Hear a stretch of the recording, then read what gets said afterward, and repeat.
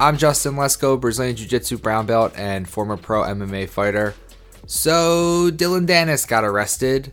First we saw his less than flattering mugshot, then we were treated to cell phone footage of his arrest where he was looking pretty rough. Dillon Danis may be the biggest disappointment in Jiu-Jitsu, and unfortunately Jiu-Jitsu has a lot of disappointments.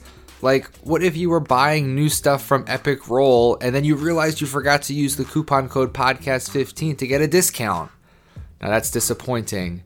Gis, rash guards, shorts, joggers, t-shirts, everything you need, Epic Roll has you covered. And you can get a 15% discount on your order by using the coupon code podcast15 at epicrollbjj.com. Maybe if Dillon had on an Epic Roll t-shirt, that bleach blonde hair wouldn't have looked so terrible. I mean, I don't know. They're not magic shirts. Give Epic Roll a follow on Instagram at epicrollbjj and use the coupon code podcast15 at epicrollbjj.com to get a 15% discount on your order. Let's look at what can get you down about Jiu-Jitsu, and we'll start with Dillon Danis. Welcome to That Jiu-Jitsu Podcast. Believe it or not, Dillon was really good at purple and brown belt, and he won a lot of things. He won 3 world championships at brown and won his weight class in gi, and won his weight class and the absolute in no gi. After that run at brown belt, Marcelo Garcia promoted him to black belt, and then that's when things started going a little sideways. BJJ Heroes has Dillon's record as 18-16. But in the lead up to Conor McGregor fighting Nate Diaz in the rematch at UFC 202, Conor brought in Dillon to help with his grappling, and this is where things got really off the rails. Dillon and Conor became friends, and Dillon obviously was trying to adopt Conor's whole "look how rich I am" shtick. Dillon just isn't as good at that as Conor is, and he just came off way cringy, and it was super obvious he wasn't being genuine, and he was just adopting this persona, a persona that did not suit him. People really started to turn on him, and he became sort of a meme for being just this clown in jiu-jitsu. It even got so bad that Marcelo Garcia suspended him from Marcelo's gym, which is saying a lot considering by all accounts Marcelo Garcia is like the nicest dude in the world. Dillon started to do really annoying, weird stuff where he would claim to be the highest paid and best fighter on the Bellator roster. This was around the same time that Conor started talking about being a partner with the UFC. Dillon fought 2 times for Bellator and pretty much just crushed some cans, and he hasn't fought since 2019. Almost every day on Twitter, Dillon is posting something crazy about how he could beat, some of the best guys in the world. I think he challenged Francis Ngannou at one point. He was also doing everything he could to get himself a boxing match with Jake Paul. And then when that didn't work out, he started trolling John Wayne Parr to do an MMA fight against him. And now he's gotten arrested. The dude was so good at purple belt and brown belt. And he actually had like a 6 or 7 fight win streak at black belt. And now he's just a joke and sort of a cautionary tale. He's a guy who never competes, but loves to get on Twitter and talk shit to everybody. And he's basically just a keyboard warrior at this point. Just a waste of good talent. And it's a disappointment for sure. But jiu-jitsu as a whole can be full of disappointments. Not all of them involve a giant douchebag embarrassing himself. So let me set the stage for you. You've been training really hard. You've had good results at tournaments. You feel like you're getting better. It's promotion day, and all the people you expect to get promoted do. All your friends get new belts. You thought you were a shoo-in for a promotion, and then nothing. It can be very disappointing to not get promoted when you really thought you deserved it, or maybe you were expecting it. But obviously there is a reason you weren't promoted, and honestly, it's not a bad thing to ask your professor why, but it's all in the way you ask. If you come out and say, hey, why didn't I get promoted today? It's kind of a no, don't do that. But if you say, what do I need to work on to get better? Or what do you think I'm lacking in my game? It can be a very positive thing. You'll get honest feedback about what you're lacking, and you'll know what it is that you didn't know you need to improve. Another big disappointment is just losing. If you're going to compete and you're going to train super hard and you're going to take the tournament super seriously, if you show up and you get a bad result, it can be really, really disappointing and really discouraging. Losing is the absolute worst.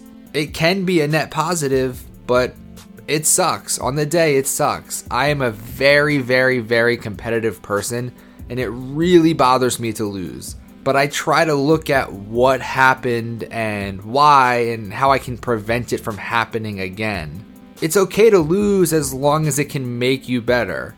You can be disappointed, just don't be bitter and don't let it ruin your whole life. Speaking of tournaments, there is nothing more disappointing than working super hard for a tournament, then you show up on the day and there's no one in your bracket. Or I would argue worse, there's only 1 or 2 people in your bracket.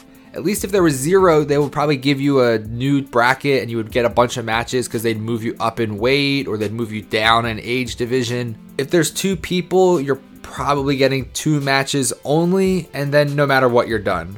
And you're guaranteed a bronze medal at that point, so you'll have to tell people you won bronze even if you lost both of your matches, and you'll feel like a liar because technically you did get a medal but you won 0 matches. I mean, it's not your fault, that's just who is there, but I hate to have to post like, oh, I came in 3rd today, and then someone says out of how many, and then you have to say 3.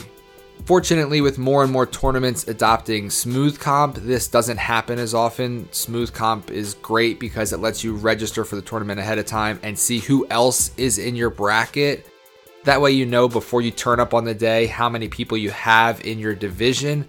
But it can also work the other way too. Because you can see in real time who's signed up for a specific division, there might only be 1 person currently registered, so you might not sign up because you think, oh, there's only 1 other person, it's not worth my time. But maybe 10 other people did the same thing you did, and if you had all signed up, it would have been full. You just can't win sometimes.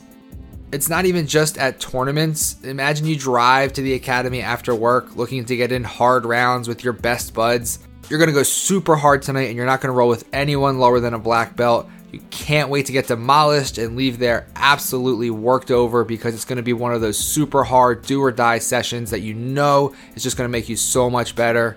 You show up and no one is there but brand new white belts. Maybe a blue belt or 2. You're going to get rolls and you're going to have fun, but your super intense training session that you thought you were going to have is out the window. It's super disappointing. Everyone has their favorite training partners. You know you do. When I say who is your favorite rolling partner, someone just popped into your head. If you think they're going to be there and they're not, it's like getting stood up on a blind date. But fortunately, that's never happened to me. Totally never.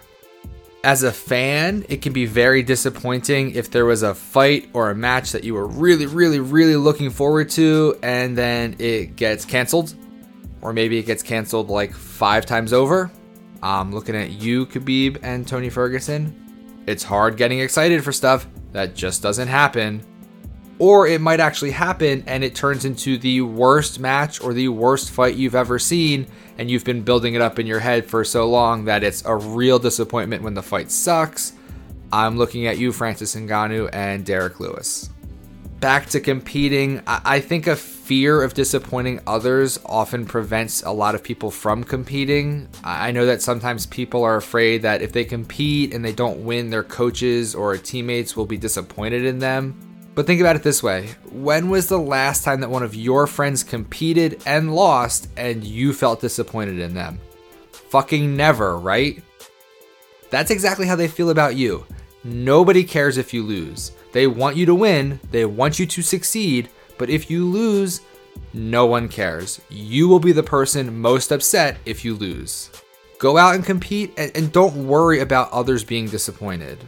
I guess what we learned today is that disappointment can be a big part of your jiu-jitsu life, but only if you let it.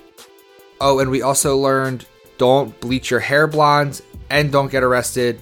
I guess don't bleach your hair blonde before you get arrested. I guess basically also just don't do anything that Dillon Danis does. Thank you so much for listening. I hope you enjoyed this episode. Don't forget to check out Epic Roll and get 15% off at epicrollbjj.com with the coupon code podcast15. Give them a follow on Instagram as well at epicrollbjj. If you did enjoy this episode, please rate, review, and subscribe on whatever app you use to listen to the show. It is such a big help, and I really appreciate it. Since you're helping already, why not share this episode with your friends? They might be disappointed if you don't. Thanks, everyone. I'll see you in the next episode.